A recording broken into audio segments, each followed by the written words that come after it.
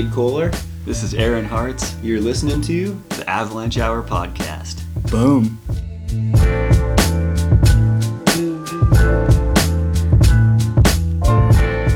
You are tuned into episode 4.11 of the Avalanche Hour podcast. I'm your host, Caleb Merrill. The Avalanche Hour podcast is proudly presented by TAS by MND, an avalanche of solutions, and our good friends at 10 Barrel Brewing.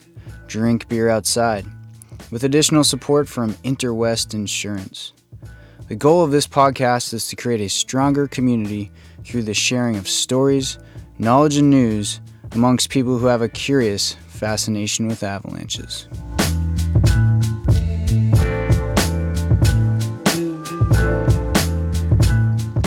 Today's episode highlights two different interviews. We are highlighting some of the smaller Type 2 avalanche centers out there. It may be a little bit less known about. We talked to Gabe Kohler and Aaron Hartz from the Central Oregon Avalanche Center. And then we highlighted an interview with Victor McNeil, a forecaster from the Wallowa Avalanche Center.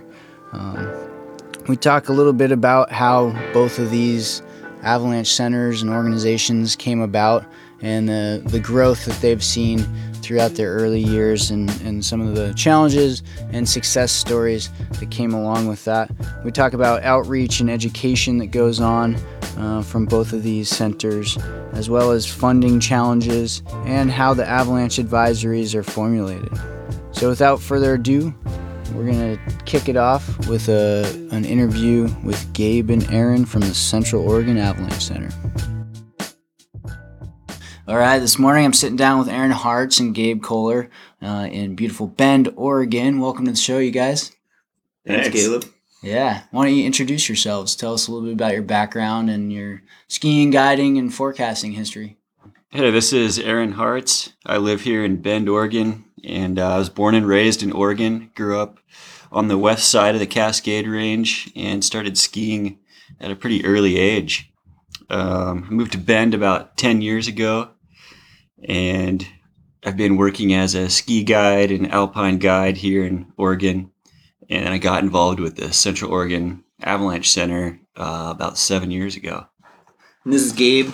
I moved to Central Oregon in maybe 2003 to work as a rock climbing guide, and then started moving into alpine guiding and had to take avalanche courses. And that's when I figured out backcountry skiing was rad. Kind of grew up cross-country skiing, so I've always loved skiing. But then working as a ski guide since maybe 2012, and probably working for the Avalanche Center, same as Aaron, about 7 years, I'm not sure. Started as a pro observer and then kind of worked into a forecaster position. Cool. We should mention, Aaron's a certified ski guide and Gabe's a IFMGA guide as well. So lots of guiding work out there, and it all ties into avalanche forecasting, really. Imagine. Yeah, they dovetail well together. Yeah. So let's talk about the forecasting that's going on in Central Oregon here. And what started out as the Central Oregon Avalanche Association has evolved a bit over the years. Just talk about the beginnings and then the evolution there. Yeah, the organization started as the association back in about 2008, and prior to that time, there was no avalanche center in Central Oregon. There was no real way for people to get snow and avalanche information. So, at that time, two guys who had lived in Salt Lake and Jackson and skied in other places realized there was this gap here in Central Oregon, and they started the COAC just to have some kind of public forum where people could share snowpack information. And it was really started as a thing where people could just go onto the COAC website and, after they came back from a day of touring, and just write up an observation post and put it on there. It didn't really take off very well, though. There just wasn't really the background of sharing information here. A lot of people here didn't know even what really avalanche centers were. And it didn't really take off. There'd be like a couple of observation posts at the end of the year. And then starting in about 2014, I think, COA, was raising a little bit more money, and they decided to hire a group of professional snow observers and started the first COA observer team. And as a couple years went by, that kind of stepped up. And then 2 years ago, we started issuing bi-weekly advisories. And also at that time, we kind of moved into a role of a Type 2 Avalanche Center. Okay. So what's the difference between a Type 2 and a Type 1 Avalanche Center?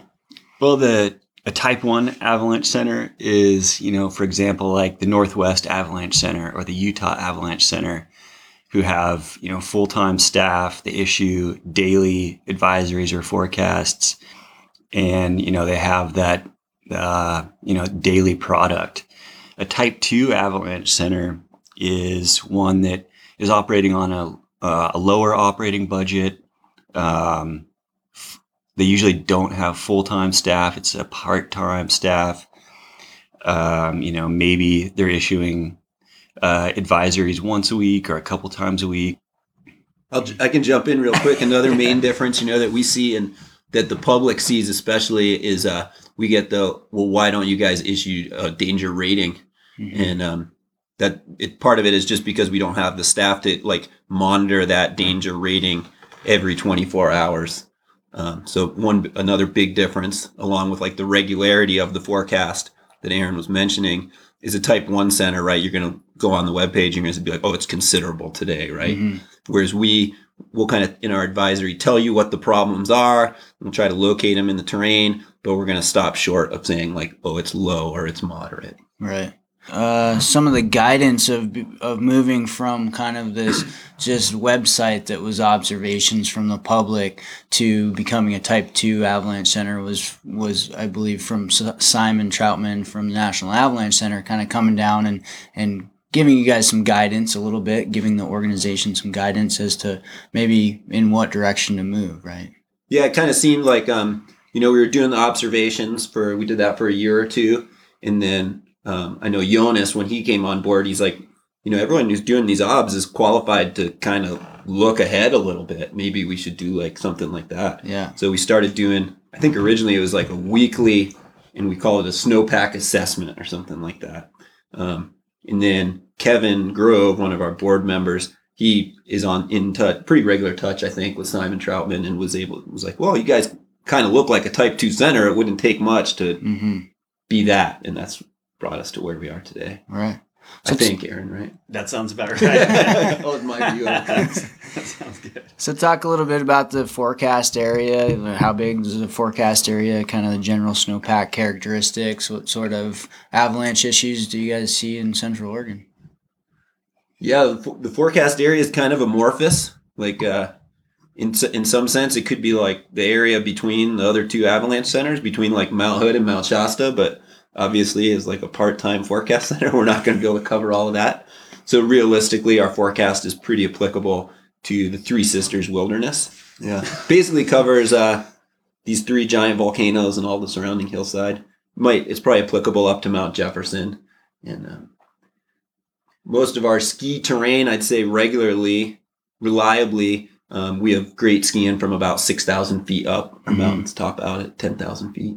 A lot of these last few winters, we've had really good skiing below as low as, 4,000 feet a lot of times. But in general, kind of higher just to the top of below tree line and then at tree line and above. Mm-hmm. It's a lot of our terrain. Also, a lot of our terrain, is worth noting, is pretty inaccessible. It's sled access terrain. It's wilderness. It's kind of hard to get to a lot of the bigger avalanche terrain. Okay. We would like to expand our coverage more to Mount Jefferson area and Paulina Peak, but we just don't have the person hours and time and staff to get out to those farther places. So that's why we're focusing on the Three Sisters Wilderness and surrounding area. Okay. And then how many forecast observers do you guys have? We have four observers. Aaron and I are two of those four. We also have Jonas Tarlin and Phil Bowker. Okay. And then Aaron and I issue the bi-weekly advisories. Okay. And do you guys kind of split up the area in terms of do you travel in certain sections more than others, or? is pretty loosely coordinated, I think. I think most observers try to go wherever the avalanche problem's the worst, or wherever the skiing's the best, wherever people are going to be going. Sure. We try not to go to the same place, multiple times a week, but sometimes depending on weather and conditions, we tend to hit a few places more than others, but we do try to spread out and kind of even it out through the terrain. Right.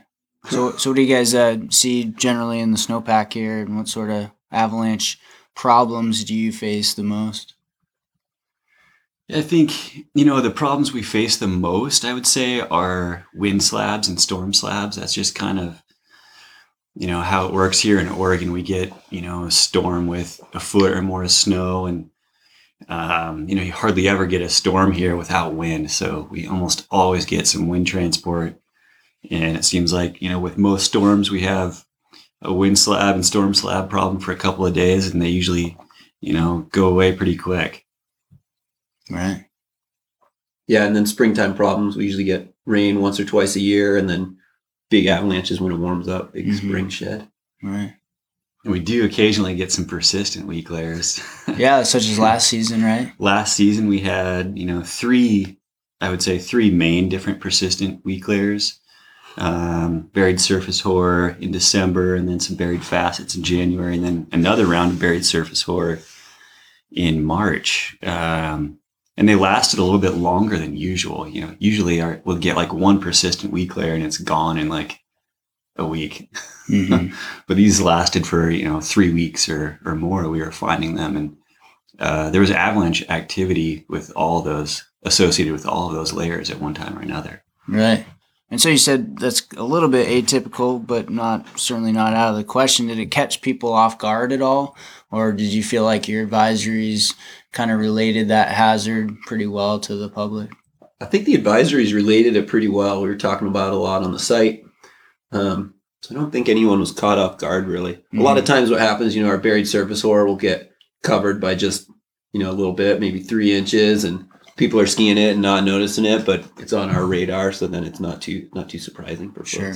Definitely, I think like the general public that maybe isn't in the backcountry very much. We had a avalanche on Tumalo, which everyone can see from town pretty much, or driving to the mountain, and got everyone real excited, and it was in the news, but it wasn't really, we were like, yeah, that was kind of expected. We've been seeing that everywhere else where no one's looking and digging for that layer and stuff like that. So it wasn't a big surprise to me, but I think it got everyone pretty excited. Sounds like successful forecasting. Yeah. It kept the observers digging more than usual, that's for sure. Yeah. A lot of times we're just dealing with wind slabs and storm slabs, and we don't really need to dig pits all the time, but yeah, it kept us digging and checking on those layers. Right. So what sort of user groups do you have accessing the advisory? I would say, it's kind of split in Central Oregon. We do have a lot of motorized users. We're unsure, to what extent they're using the website. I think the user group we reach the most are the ski tours and split boarders. We do have some motorized users who are reading the advisories and cluing into what's going on out there, but I think that's a user group we still, have work to do to reach in a better way. Right. Yeah, I mean, it seems like you only need to travel so far as the trailheads in Central Oregon these days to see just how busy it is, and I'm sure you guys have seen an increase in use in the last 5 to 10 years here. Definitely. Yeah, for sure.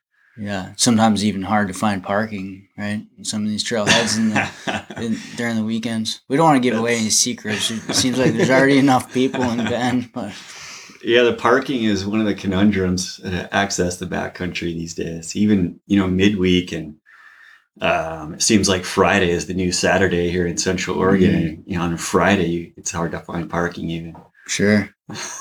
And so what's the Forest Service's role in all of that? Are they they're trying to control use at all? And I mean, this is all access to public land, right? And so are they doing anything to help out with any of these traffic issues, or taking any interest in how many people are accessing the their land or our land, I should say, for recreation. It's kind of more than I know. I'm sure they are taking an interest in it. Some of the busier snow parks, I know, like the busiest snow park in Central Oregon is probably Dutchman Snow Park because it's a small snow park. And how long ago was Kapka built? Maybe 5 or 6 years ago. Yeah, they built a giant one just down the hill. Okay. A lot of years there's not snow to that snow park, uh-huh. And I think more than anything, maybe people are just lazy about not wanting to do the couple extra miles up the snow machine road. But I know when I have the chance, I park there. It's way less stressful. Right. I assume that a lot of people take for granted the presence of avalanche centers and avalanche forecasts in mountain communities. And I think it's a misnomer to think that these things just run themselves, right? It takes a lot of work, takes a lot of money. And many of the type 1 centers out there are federally funded through the Forest Service with additional support from friends of avalanche center groups. Those are vital parts. Central Oregon Avalanche Center is not federally funded, and so I'm just interested in some of the ways that you feel like there are strengths in that, from kind of a grassroots community aspect, and then also some challenges of not having the funding of the Forest Service or federal dollars. Yeah, I'd say the big challenge is just that I'd like to be a type 1 center, and we're not because we don't have enough money. So that's like a pretty big roadblock. Yeah, I would say, the fundraising is challenging. We built this Avalanche Center from the ground up, and it all started with community donations, local businesses donating product for raffles and selling, or local businesses giving us some money each year. And then fundraising events grew, a fundraising party, a ski mountaineering race, some raffles at ski movies, and now the Bend Saw. Those are all fundraising events that are bringing money in. We've also got some industry partners that are helping a little bit, but the challenge is just keeping the money coming in and trying to grow. It seems like there's still room to grow, but we're kind of plateauing with fundraising, it seems like. So we really need to find ways to kind of boost that up so we can have a budget where we could have full-time staff and daily forecasts. Mm-hmm. And are there any type 1 centers out there that are not federally funded that are putting out an advisory and a hazard rating? I think the only one, and I could be wrong, is the Crested Butte Avalanche Center. So certainly, there's the possibility of that happening in the future with or without federal dollars. Yeah, I would think so. Aaron knows better about the fundraising and the money admin type side of things. I think it's definitely possible. We have had discussions with the Forest Service in the past, the Deschutes National Forest, about creating some kind of partnership. We haven't been able to make that partnership happen yet, most likely due to funding in with the federal government and some other things. But those are discussions that we'd like to keep having with the Forest Service.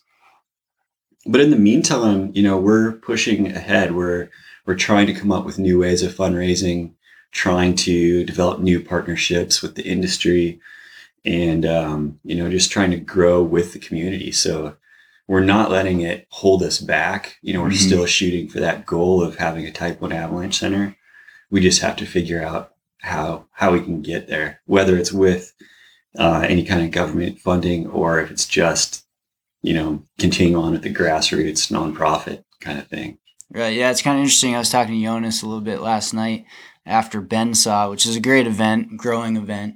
And we watched this great talk from Anne St. Clair from Canada, who did a research project out of Simon Fraser University about how the public accesses the advisory and what sort of information they sort of synthesize through reading that. And there was a vast majority of the people that took this survey who really just look at the danger rating and maybe the bottom line. And so, it seems like that's really important to convey to the public, and hopefully you guys are able to start doing that in the future.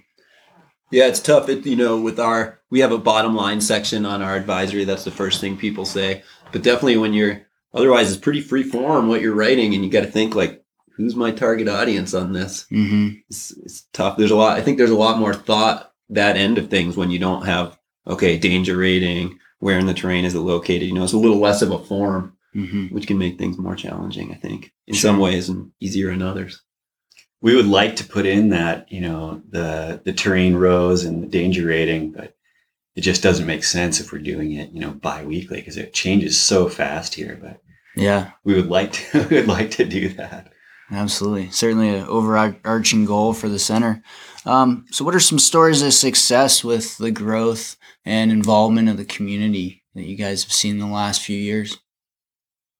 I'd say one thing, it kind of dovetails to what we were just talking about as far as like raising funds and stuff like that. But one thing that I think has been awesome with the Avalanche Center and as far as community outreach too, is the center hired a development director maybe 2 or 3 years ago, Zoe Roy. And that's been a huge success because we have like a person who just, their job is just to interact with industry and the community. And that's, it's not some board member who's going to their full-time job. Like Aaron goes ski guides all day and then he like tries to get on Facebook and talk to Black Diamond or something. I don't know how that stuff works, but that's their day job. And I think that's been a huge success. I think the membership program has also been a big success. We started memberships 4 or 5 years ago, and that's just been something that it's a way for the community to feel like they're a part of the Avalanche Center, and it brings in money, but it also kind of makes it something that the community feels like they're a part of. How about community involvement with observations and people sending in obs? Has that grown over the last little bit? Yeah, it's grown probably exponentially. Aaron has the numbers because he just talked about this yesterday. Yeah, it's like I was saying back when it started in 2008, there would be like 3 obs posts at the end of the year. This past season, we ended up with about 113 community posts. So that was over double what we got the previous year. And, the quality has also become better. We get some people out there who are really tuned into the conditions and have a good way to write up a obs post. Some community observations are more useful than others, but the community's gotten more engaged and really stepped up with their observation posts. And that helps Gabe and I a lot because, there's only 4 people on the observer team. They're not out every day. So the community posts are really filling in that gap, and we get some really good, useful information out of that. Yeah, pretty essential, I'd say.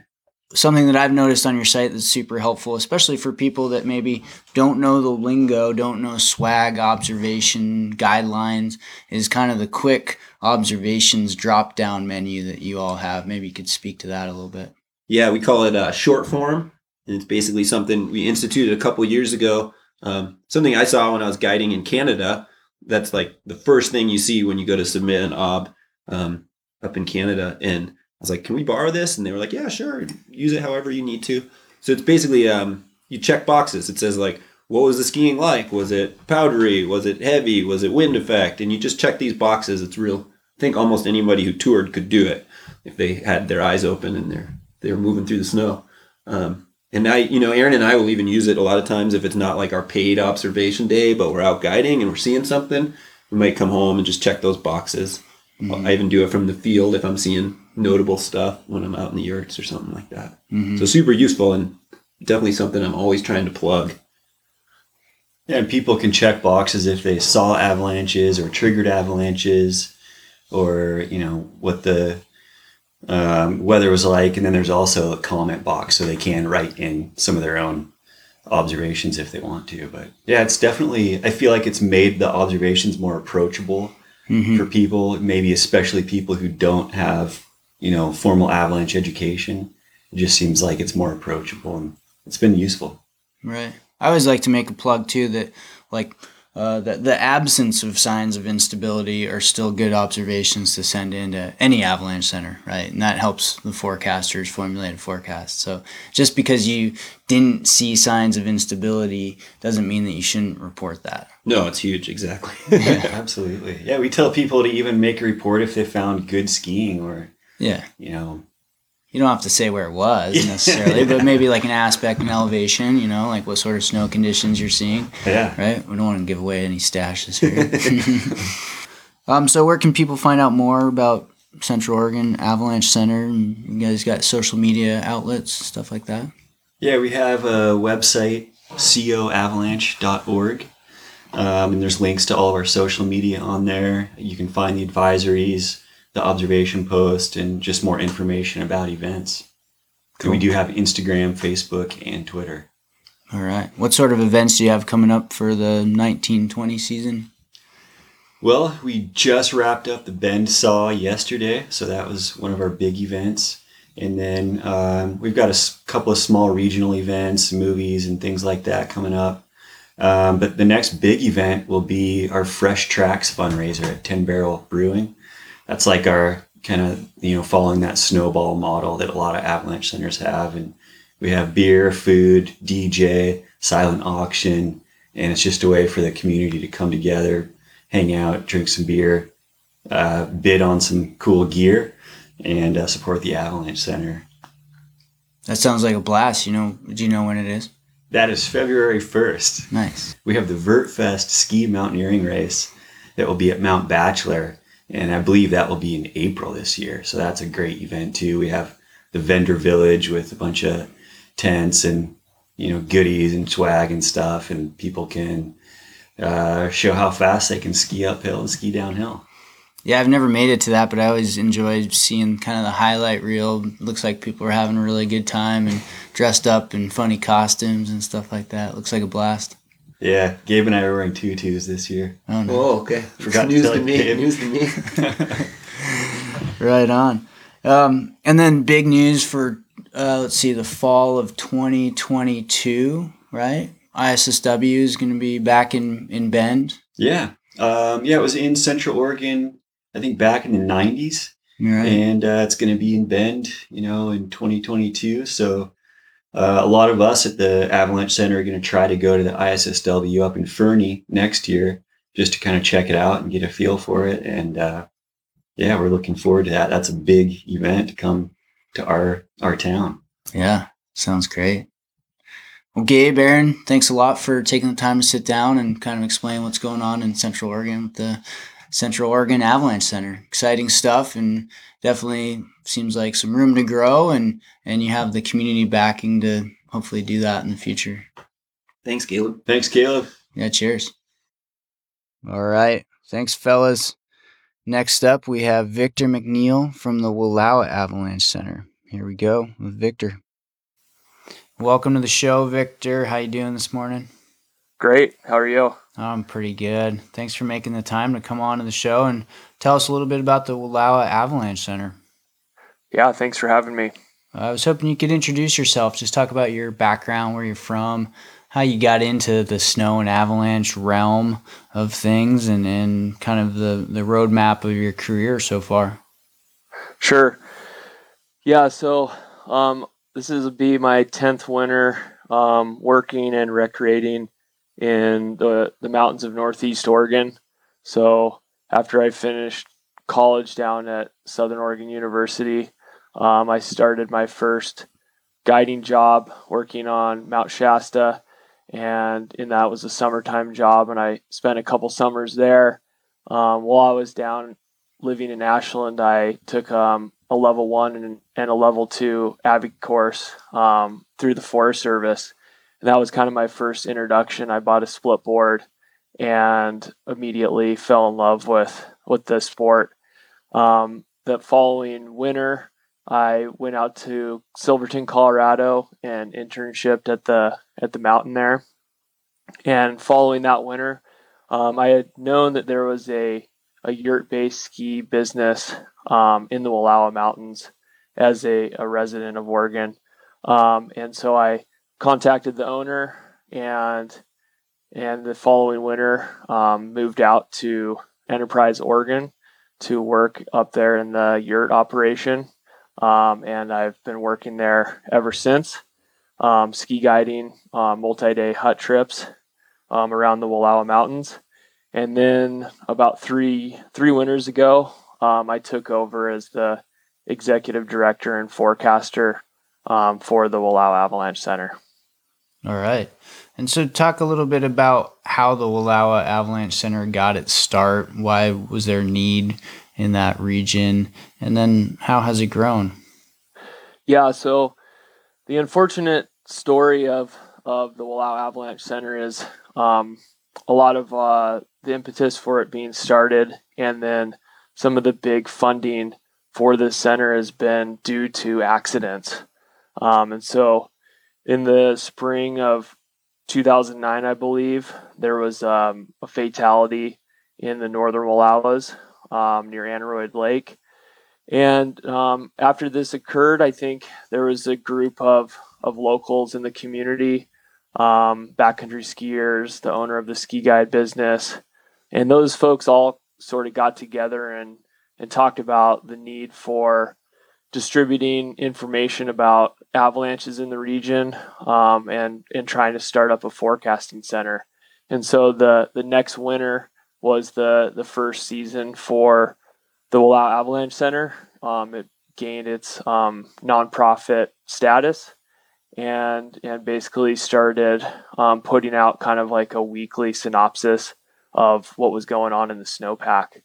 And since then, this is our 10th year, so we're excited. We've made it a decade. We've had some other tragedies. There was an accident in the southern Wallowas in 2014 where there was a double fatality on a guided trip.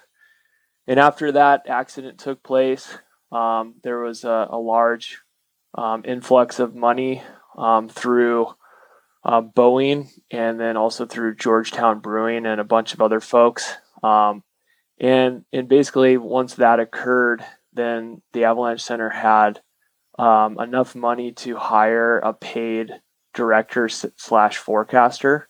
So initially, when the Avalanche Center started, the guy that was forecasting, Keith Stebbings, he was just basically doing it as a volunteer. So in the winter of 2015, 2016, Kip Rand, who was a good friend of mine, also a ski guide and area instructor, he was hired on as basically the first paid sort of director, forecaster for the Avalanche Center.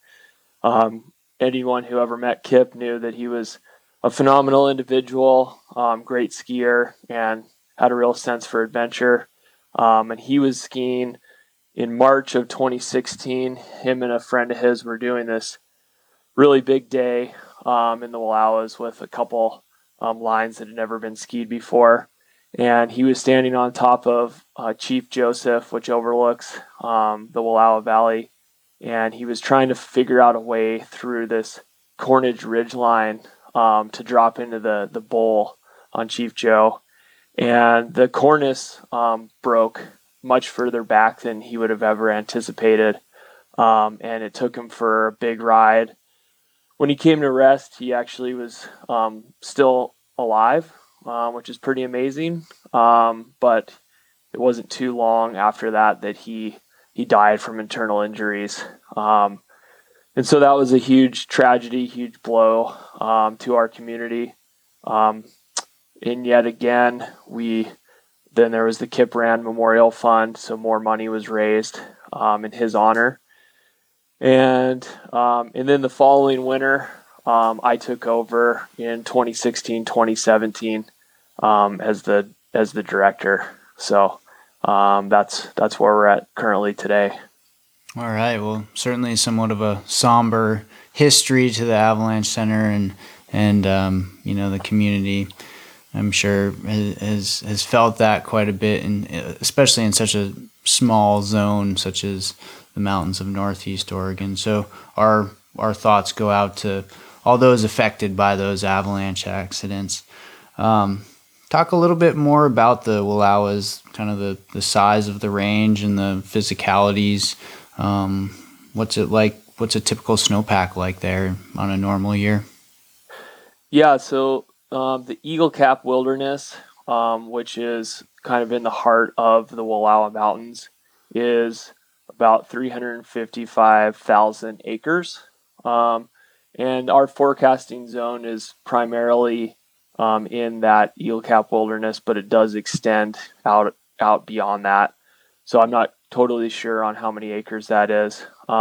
We also forecast for the Blue Mountains, which are between LeGrand and Pendleton, so a portion of those.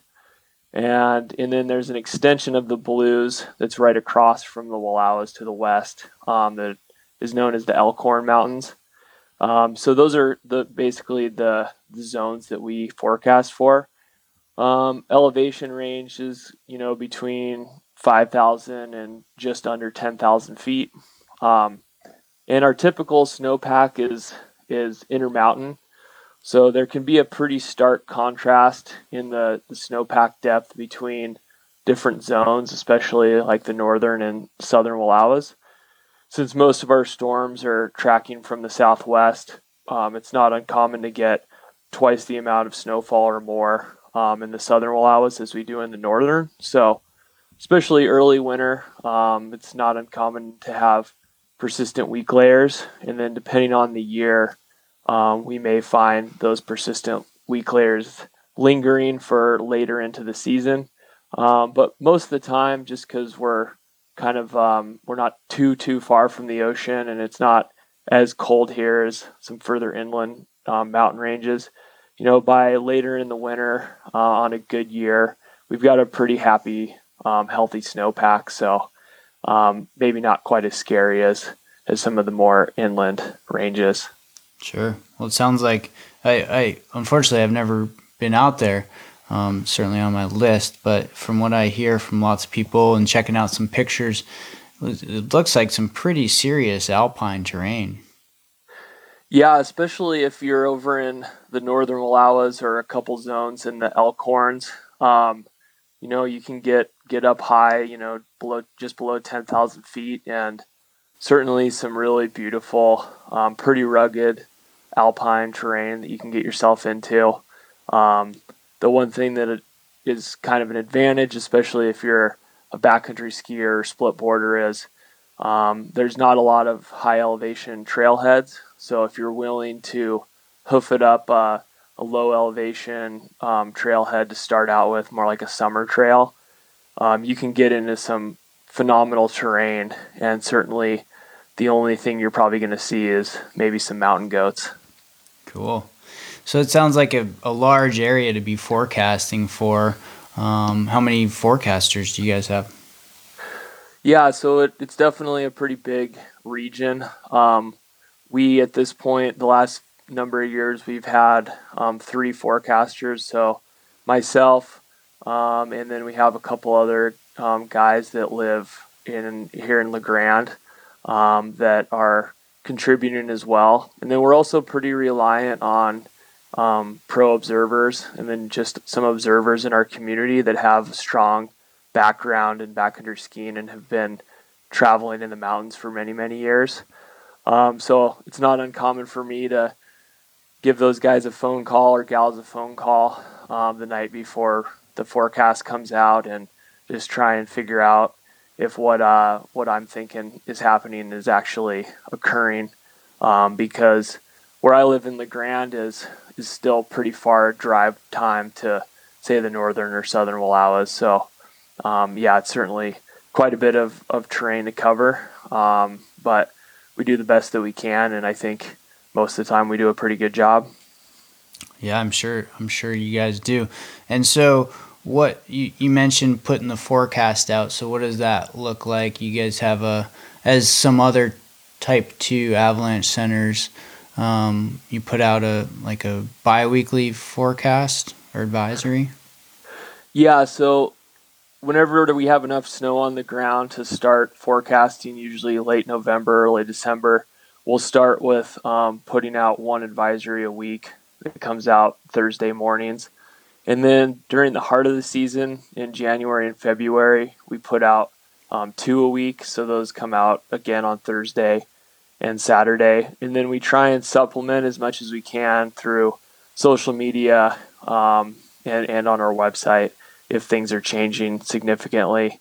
One thing that's different from a Type 1 center is we're we're not able to associate a danger rating with our forecast. So we can talk about avalanche problems, but let's say if we put out considerable danger on a Thursday, by Saturday, that could be quite different. And then certainly between like a Saturday and a Thursday, there's a lot of change that can occur. So we focus on the avalanche problems, but a lot of the format of our advisory actually looks pretty similar to type 1 avalanche centers.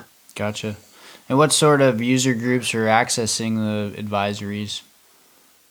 I'd say primarily we backcountry skiers and snowboarders, split boarders, would be the two target audiences, just because those folks I think have been educated on using an avalanche center as a resource for their decision making.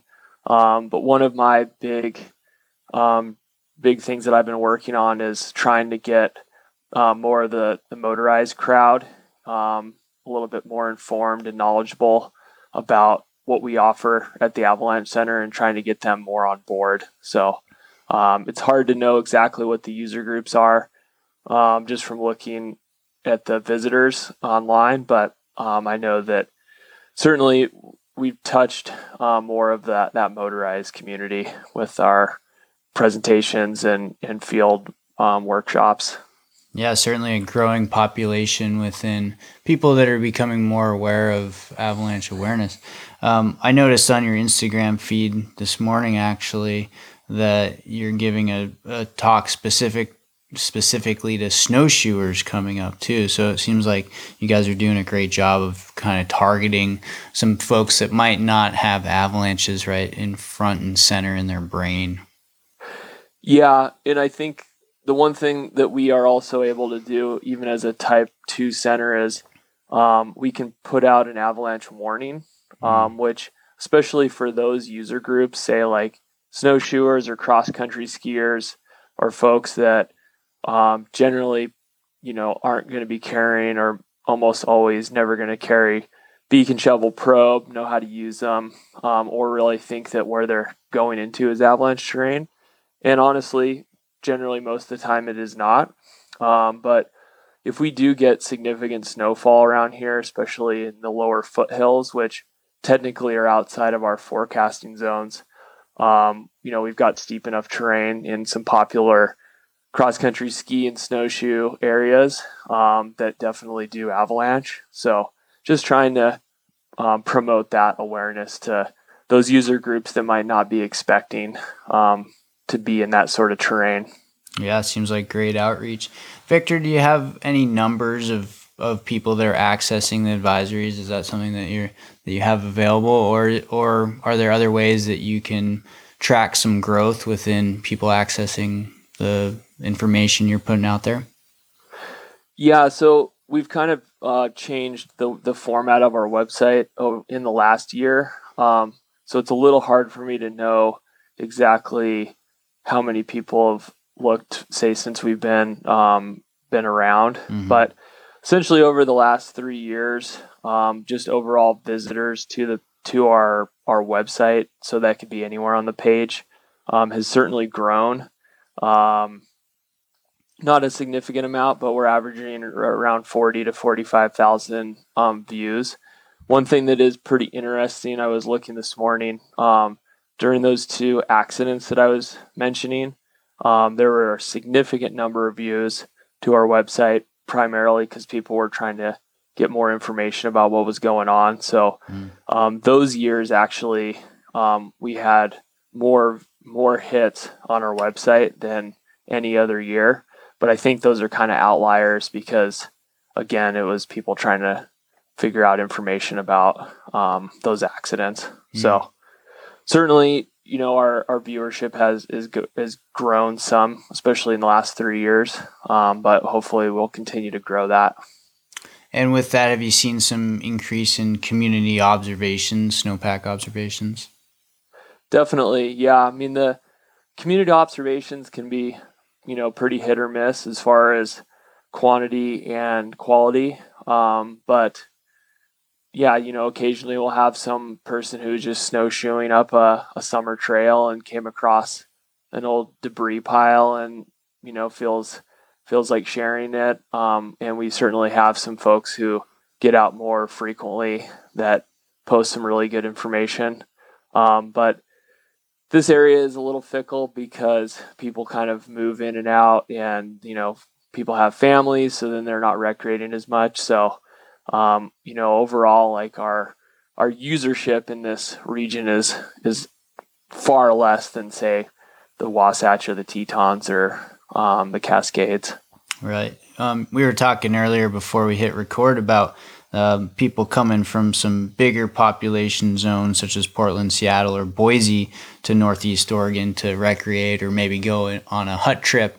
And so they're certainly accessing the advisory and most likely tracking the advisory throughout the winter prior to their trip there. So that's kind of an interesting user group that you're providing a great service for, but maybe they don't necessarily think of it as their Avalanche center that they might pour money into. How does that play out?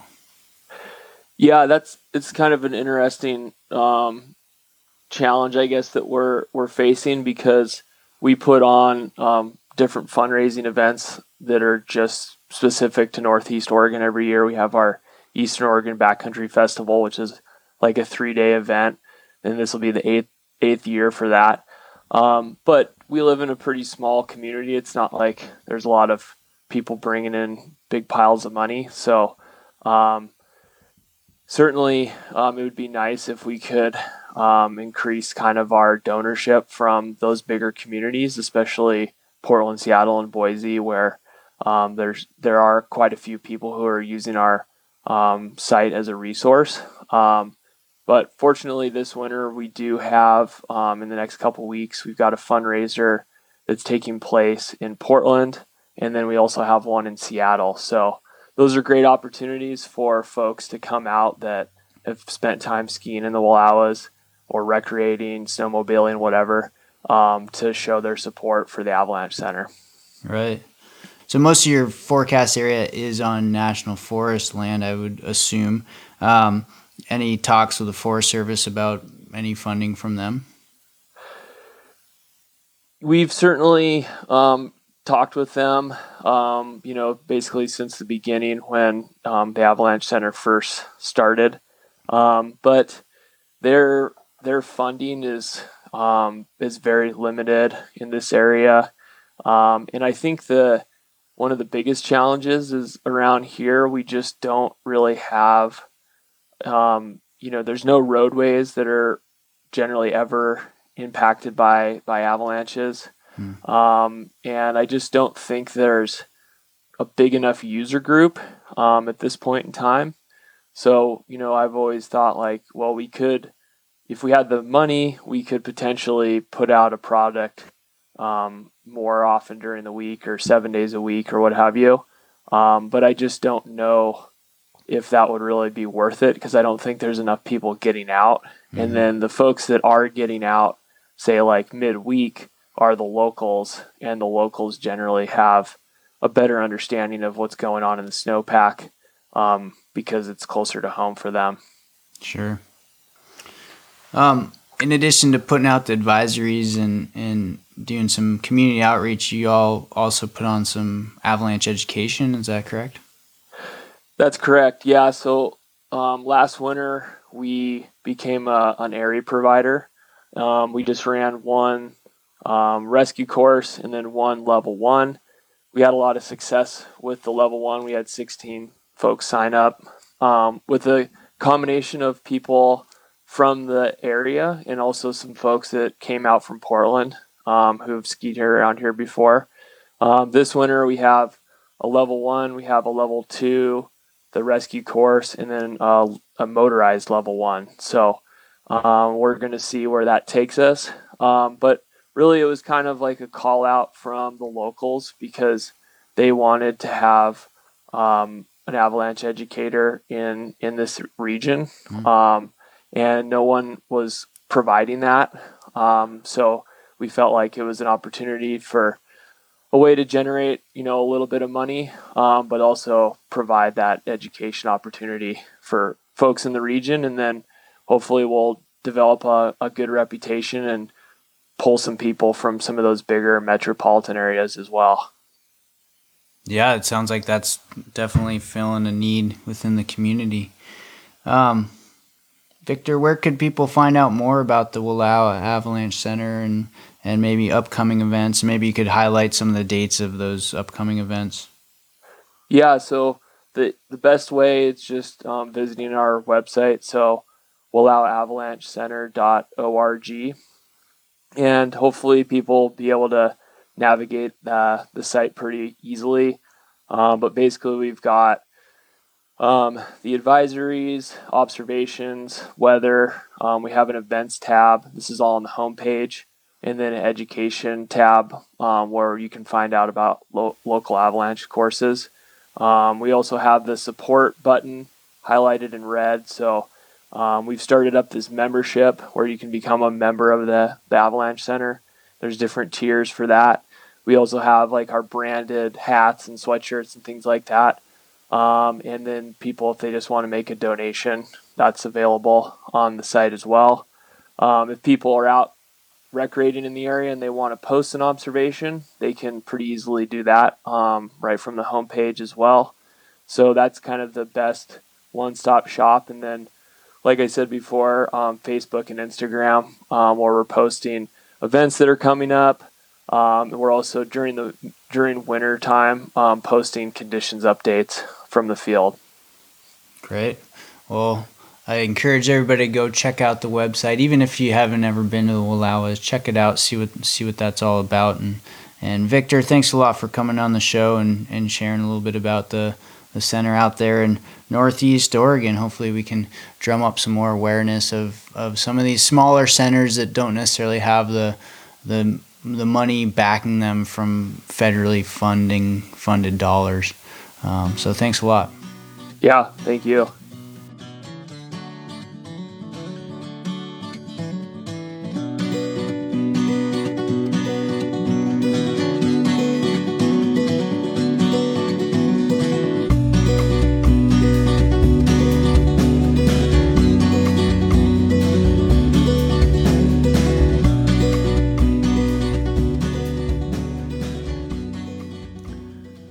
Thank you all for tuning in today. I hope you enjoyed that, and don't forget to go and check out the Central Oregon Avalanche Center's website as well as the Wallowa Avalanche Center's website. And if you're in the area, of course, maybe you can make it to one of those great events that is going on to help support those centers. Or maybe you have some money kicking around and you utilize the advisories formulated by those fine folks, and you could donate some money to those Avalanche centers. If not, just engage with your local Avalanche center. Submit observations certainly helps out formulating the best picture we can for these areas that forecasters are forecasting for avalanches for. Music today was Rubber Band by Anatech at the beginning of the hour, and Upfolk by Ketsa taking us out of the hour. Both those tracks are made possible through the Creative Commons license and were found at freemusicarchive.org. If you need royalty-free music, go check out freemusicarchive.org. It's awesome. The podcast artwork was created by Mike T. Eat a Man T. Big thanks to our sponsors, TAS by MND, 10 Barrel Brewing, and Interwest Insurance. We really couldn't do this without you. We appreciate your continued support. If you are enjoying the show, please tell a friend about it. If you have feedback, feel free to email me at theavalanchehourpodcast@gmail.com. Give us a follow on the socials. We are at the Avalanche Hour Podcast. Until next time, stay tuned, stay safe, and keep having fun out there. Cheers.